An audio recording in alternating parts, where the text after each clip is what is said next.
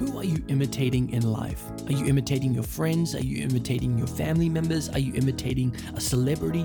We all imitate something, and we were born to reflect God.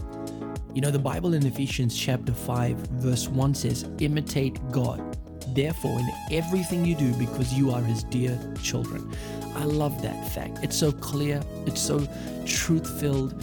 When we imitate God in everything we do, we truly experience what it is like to live life like Jesus. Now you may be thinking, how do I imitate God? I've never seen God. And the truth is, yes, we've never seen God, but yet we believe God.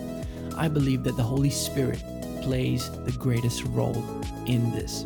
When we submit our life and yield our life to the Holy Spirit, He allows our life to look like Christ. This is Joshua Singh, and you can find out more information about me on joshuasingh.com.